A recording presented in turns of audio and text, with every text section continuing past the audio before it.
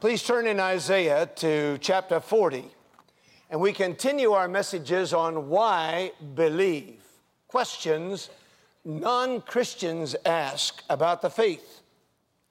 And today we ask the question, is God really fair? Is God really fair?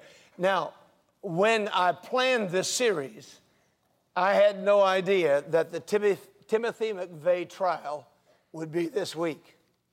But as I've been reading what's going on, this has been a very appropriate question. Is God really fair?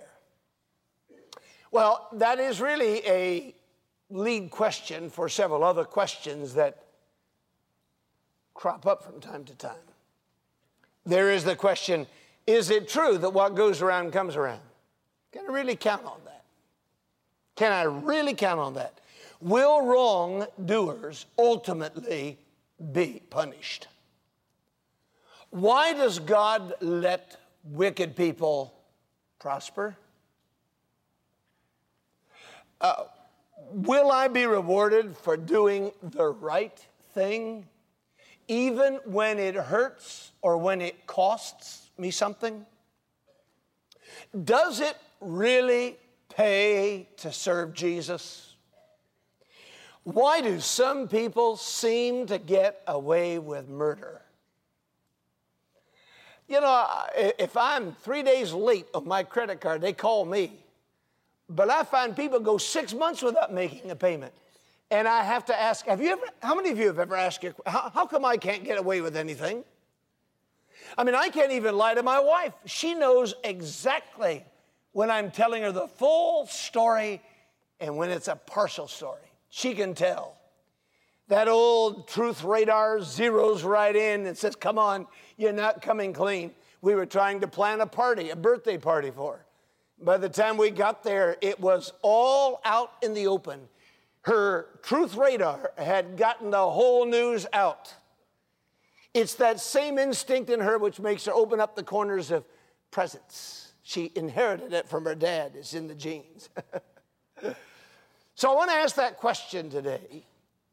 And did you realize that as we asked that question, it was asked by the ancients? In fact, the people of Isaiah's day in Judah asked exactly the same question. Assyria invaded Judah. Hezekiah prayed for God to turn them back, and God did it. And then Hezekiah got sick, and he asked for 15 years, and God gave it to him. And then after God gave him 15 years, during that time, he did one of the dumbest things any king has ever done.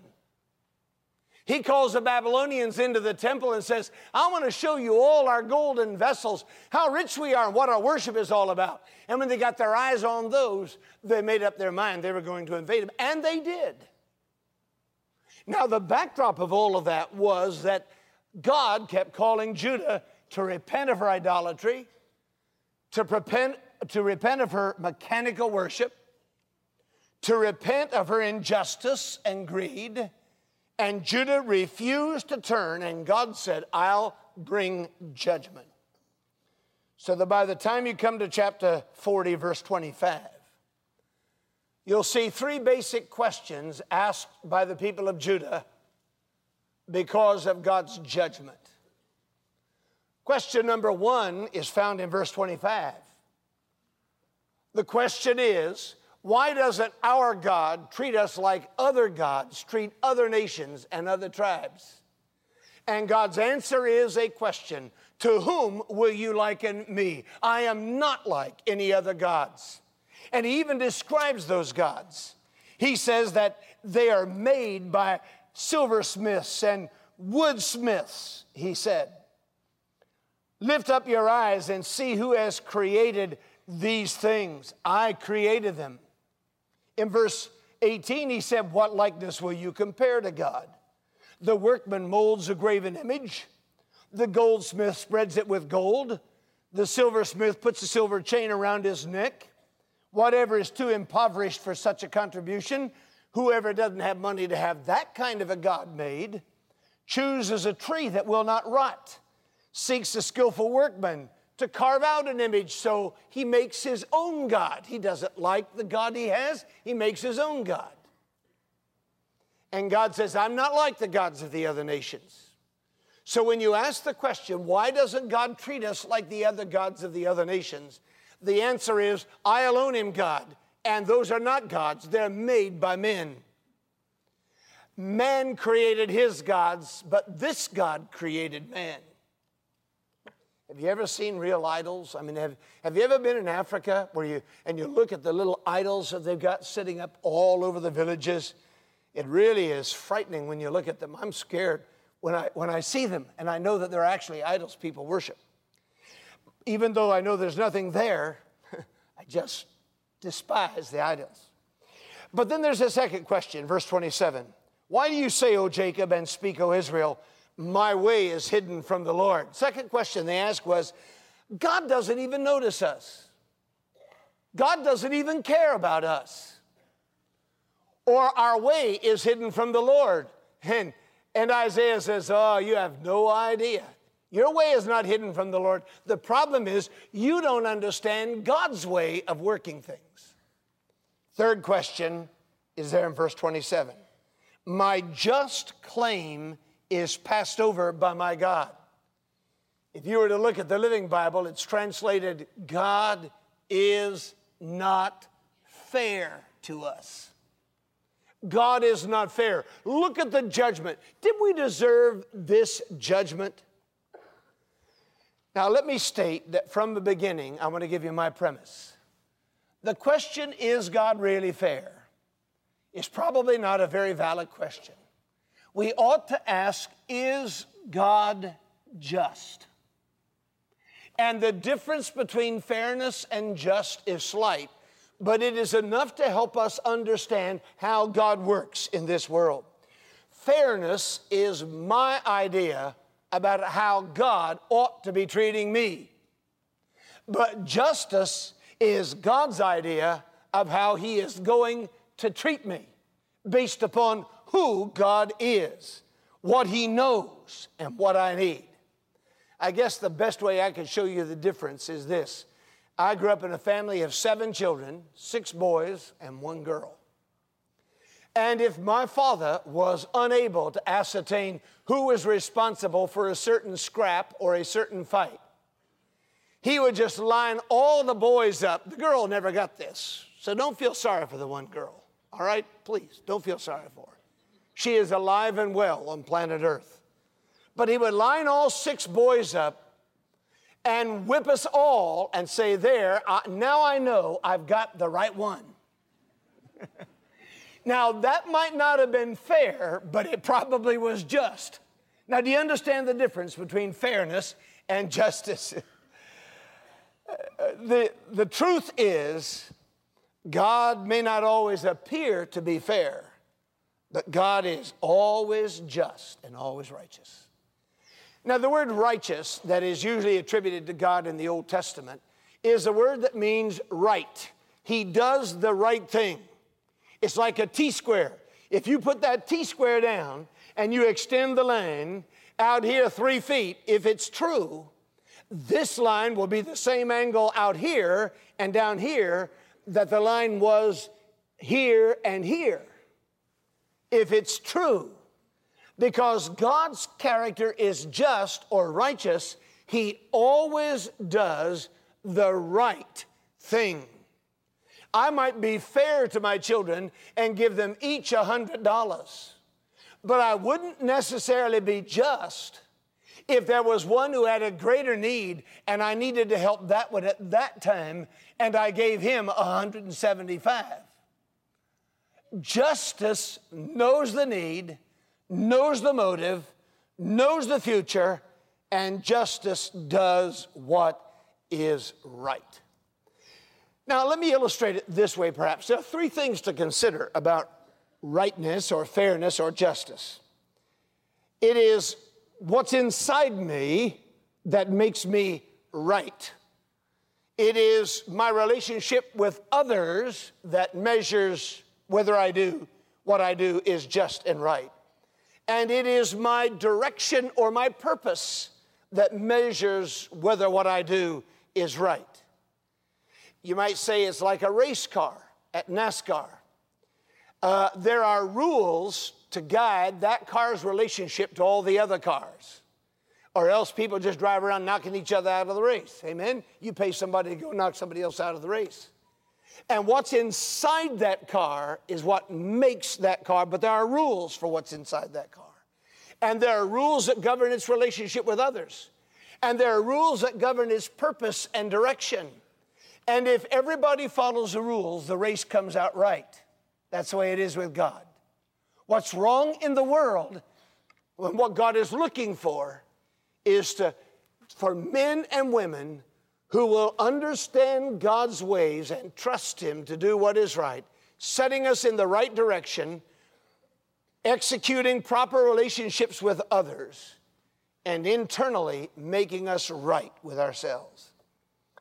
Now, there are about 5 things here in this text which tell us how to understand God's righteousness. Here they are.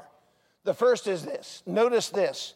In verse 28, God is timeless.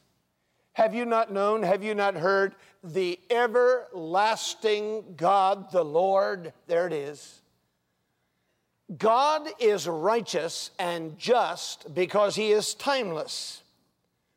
That righteous God is the same in every generation. And so He is just. He does the right thing. And no matter how far out you run the line on that T-square, God will be just. If Christ doesn't come for 100 years, God will still be just. That is why Jesus Christ is the same yesterday, today, and forever. Time with God is a dot, not a line. He is always in the present tense. And that is also why His promises are always true. God is a right God. He is a just God. He is a fair God because He always keeps His promises. Now, sometimes He doesn't keep them when you want them kept. Sometimes He doesn't keep them when I want them kept. But He always keeps His promises because God is timeless. And when Isaiah's trying to explain this to Judah, he said, oh, you've got to understand, God is an everlasting God. He was faithful to my granddad. He was faithful to my father. He has been faithful to me. He will be faithful to my children. He is faithful to my grandchildren. And if Jesus tarries, He will be faithful to the next generation. God is timeless, and He always keeps His promises. In Romans chapter 4, Paul really relates to this when he is describing God's faithfulness to Abraham and Sarah in verses 16 down through 20. And then he said, Abraham did not waver at the promise of God through unbelief, but was strengthened in faith, giving glory to God, and being fully convinced that what God had promised, God was able to perform. Well, I'll tell you what, I'm not going to worry about whether God's going to be fair to me at the end when I do what's right, because God's promise is God's promise, and God is generationless, and He is timeless, and He keeps His promise in every generation. I don't have to worry about the future because God will be fair, and He will even be just because He is timeless.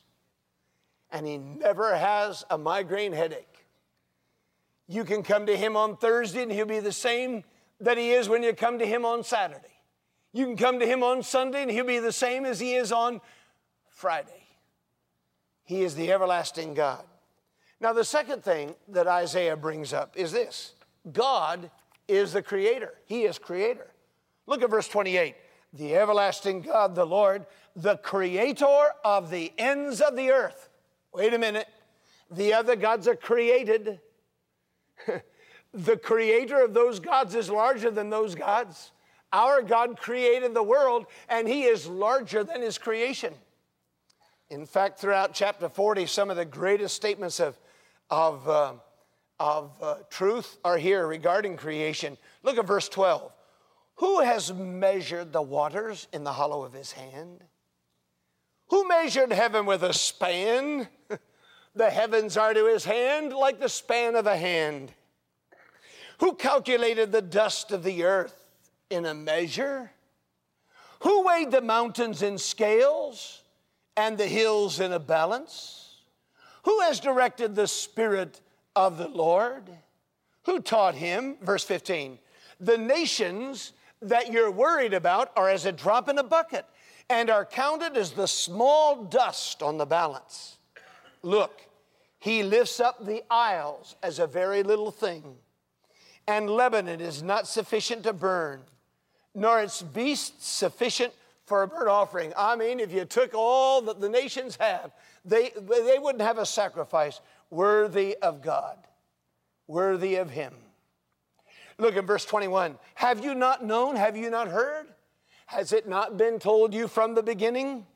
Have you not understood from the foundations? It is he who sits above the circle of the earth. By the way, do you know what makes that verse so pregnant with meaning? Because in those days, everybody thought the earth was flat. And the Hebrew language has a word which is round. And it says, God sits above the circle of the earth long before we found out the world was round. Then we went up in space and found out that it was actually elliptical. And we looked at that word again, and that word means a slightly off-centered circle. Isn't that neat? 700 years before Jesus came, when everybody thought the earth was flat, the Hebrew word is precise. God sits above the slightly off-center circle of the earth. He is the creator. Now, as the creator, what he's saying by that is this. It's his job to maintain justice in the creation. It is his job to maintain rightness in the creation. That's God's responsibility. By the way, Dad, that's one of our great responsibilities in a home. If you don't believe that, read 1 Samuel chapter 3. Eli had been, and his sons had been raping the wives and the daughters of the men who came to sacrifice. They had been stealing from the sacrifices. And God said, I'm going to remove you because your sons did vile and you did not maintain a sense of justice, rightness. Dad, I want to tell you, one of the greatest roles of a father is to maintain a sense of justice in the home. One of the great roles of a school teacher is to maintain a sense of justice in that classroom.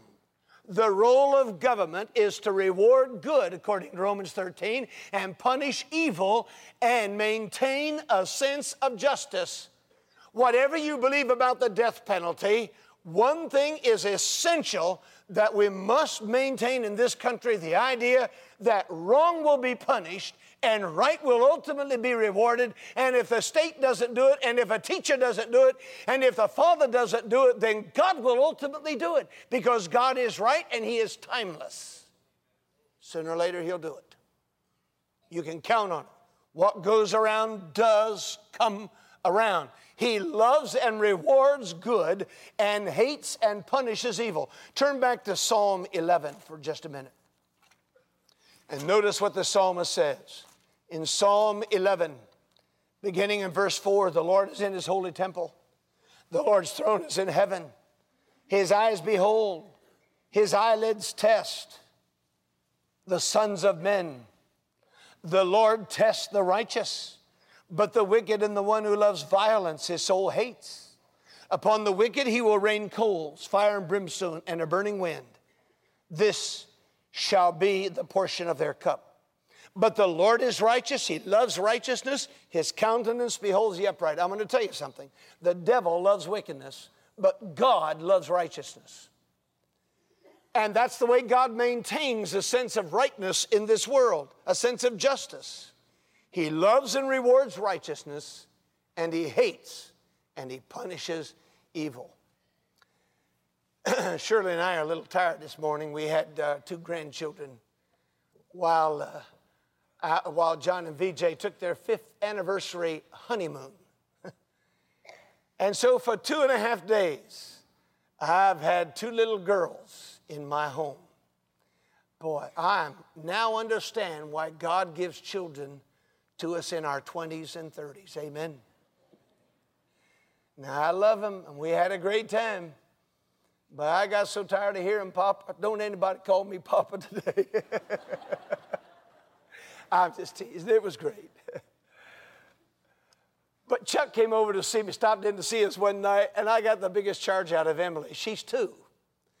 Now, Chuck is a great teacher and he can really preach. I don't know whether you've ever heard Chuck preach, but he talks with his hands, and he makes a lot of movements. And Emily was sitting on the floor, and she was watching him, and she did every single thing he did with his hands. He was going like this one time, and she went like that. And he was going like this one time, and she went like that.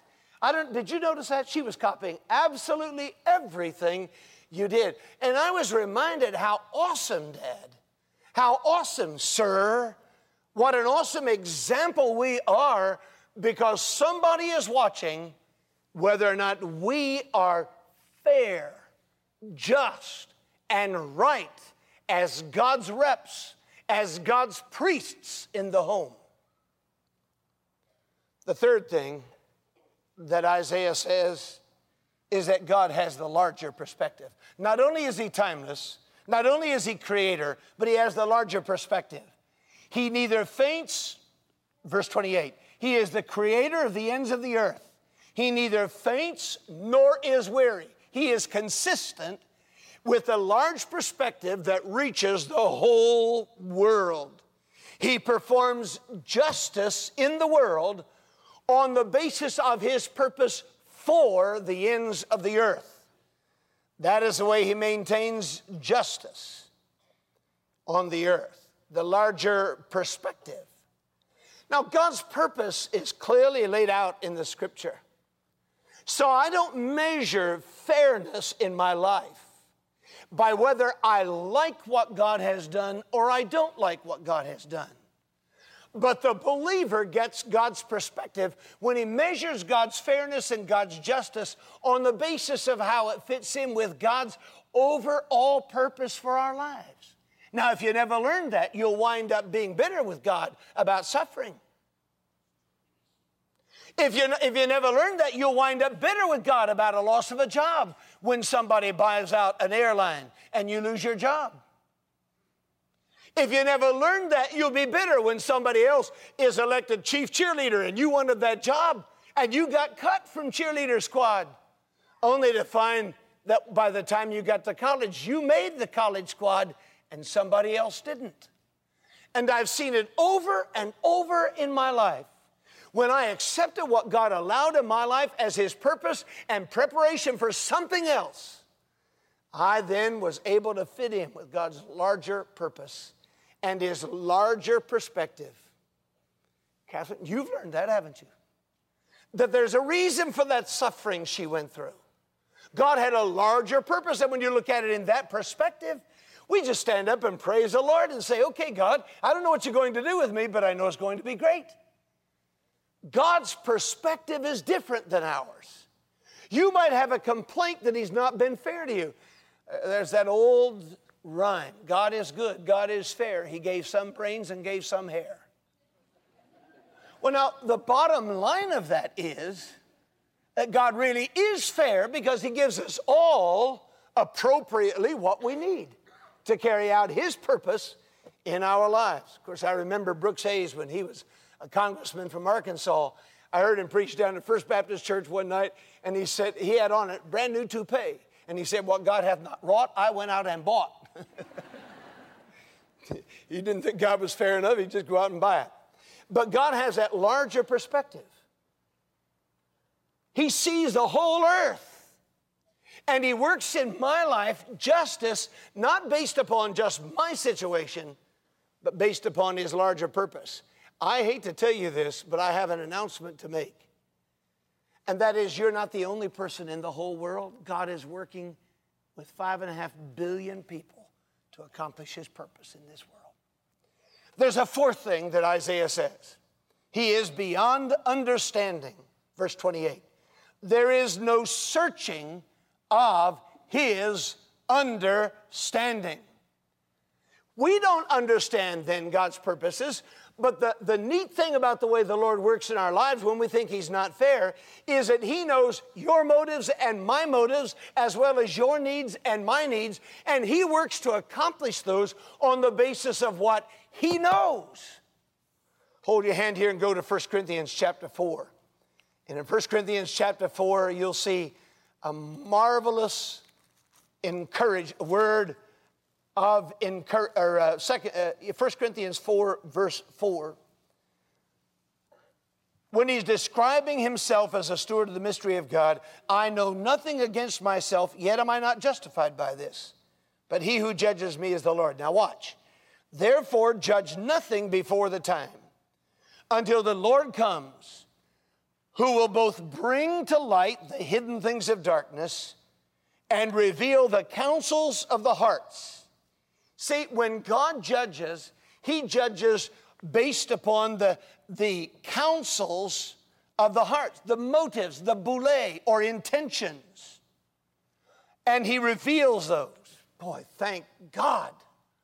I will not be Charles Burke's judge. And thank God, He won't be my judge. Amen? Thank God, the one who judges me will not be Ben, because you don't know my motives, and I don't know your motives. But I'll tell you what gives me a great sense of justice about God is that someday God will judge me based upon His perfect knowledge of my every motive. And then Paul says in verse 5, shall every man have praise of God. We don't know God's way, but I tell you this, I trust a wise Father because He knows my motives, and He judges me not based upon what He sees. Some of us are so quick to judge. I've never understood why Christians can be so critical of each other. Some of you, if you have got something to complain about or gripe about, you go to your Sunday school class and we have a prayer request and it becomes a fried preacher chicken for dinner. You can, everything I do, you've got a second guess. Some people get in there and on the basis of a prayer request, we make criticisms of everybody we know and we make an excuse. Prayer request becomes an excuse, time to talk about somebody. Why in the world are we like this? Why do we want to shoot each other down, hurt each other? We have no business doing that. That's why I'm glad you're not my judge and I'm not your judge. But the perfect judge knows everything. And that's why you can count on God being just. You can count on God being fair because He will judge with perfect knowledge when we don't understand His ways, Isaiah said to Judah. We understand only this, that He understands. Amen? And then there's a fifth thing that he brings up. He gives power to the weak and strength to the faint. Verse 30 or verse 29. He gives power to the weak, and to those who have no might, He increases strength when we get faint. So that the youth shall faint and be weary, and the young men whom you think would be strong shall utterly fall. But those who wait on the Lord shall renew their strength. They shall mount up with wings like eagles. They shall run and not be weary. They shall walk and not faint. Now, see that great promise in the light of the issue of the context. The promise is that if we wait on the Lord, the timeless God will make things right. That's the context. The timeless God will certainly make things right. He gives whatever we need. Thank God. He is a just God, and if I need mercy, He gives me mercy. Amen? Wouldn't you hate to have just a God who is only just? Man told me one night when I was witnessing to him, he said, all I want from God is justice. I said, no, you don't want justice. If God had justice, we'd all be in the pit of hell right now tonight. None of us would be alive. Everybody here has done enough to deserve eternal death. Did you know that? But you see, because we now move the issue from fairness to justice, justice is an attribute of God that works perfectly with His mercy. And God demonstrates His justice and His mercy, His power to the weak and His strength to the faint, when He provided a substitute for our sins at the cross, whose name was Jesus. And he is the propitiation for our sins. Romans 3:25 says that he, God, might be both the just and the justifier. And so the scripture gives us a great promise in 3:25 of Romans. God has set forth the Lord Jesus to be a propitiation by his blood through faith to demonstrate his righteousness, because in his forbearance God had passed over the sins that were previously committed. And God in his mercy and patience passed over judgment for sin to give people a chance to be saved. Lady said to me one time, I don't understand why God took my husband when right down the street is a wicked man. And that wicked man's got a new boat. He never tithes, and we never had a boat in our lives. But we tithed all of our lives. Now my husband's gone with a heart attack. It just doesn't seem fair. And I said, lady, it's not a question of fair. It's a question of justice. The reason God took your husband is he was ready to go. And the reason God didn't take that man is he needs more time to see the mercy of God so he can repent. But one of the ways that God shows his justice is by granting his mercy. And there at the cross, the Bible says, mercy rejoiced against judgment, so that the justice of God was satisfied. Our sins were paid for. But the mercy of God overrode justice, and God said, I'll give you another chance. That's why we rejoice in the gospel. We rejoice in the blood of Christ. We rejoice in the free faith that is ours when we come to Christ.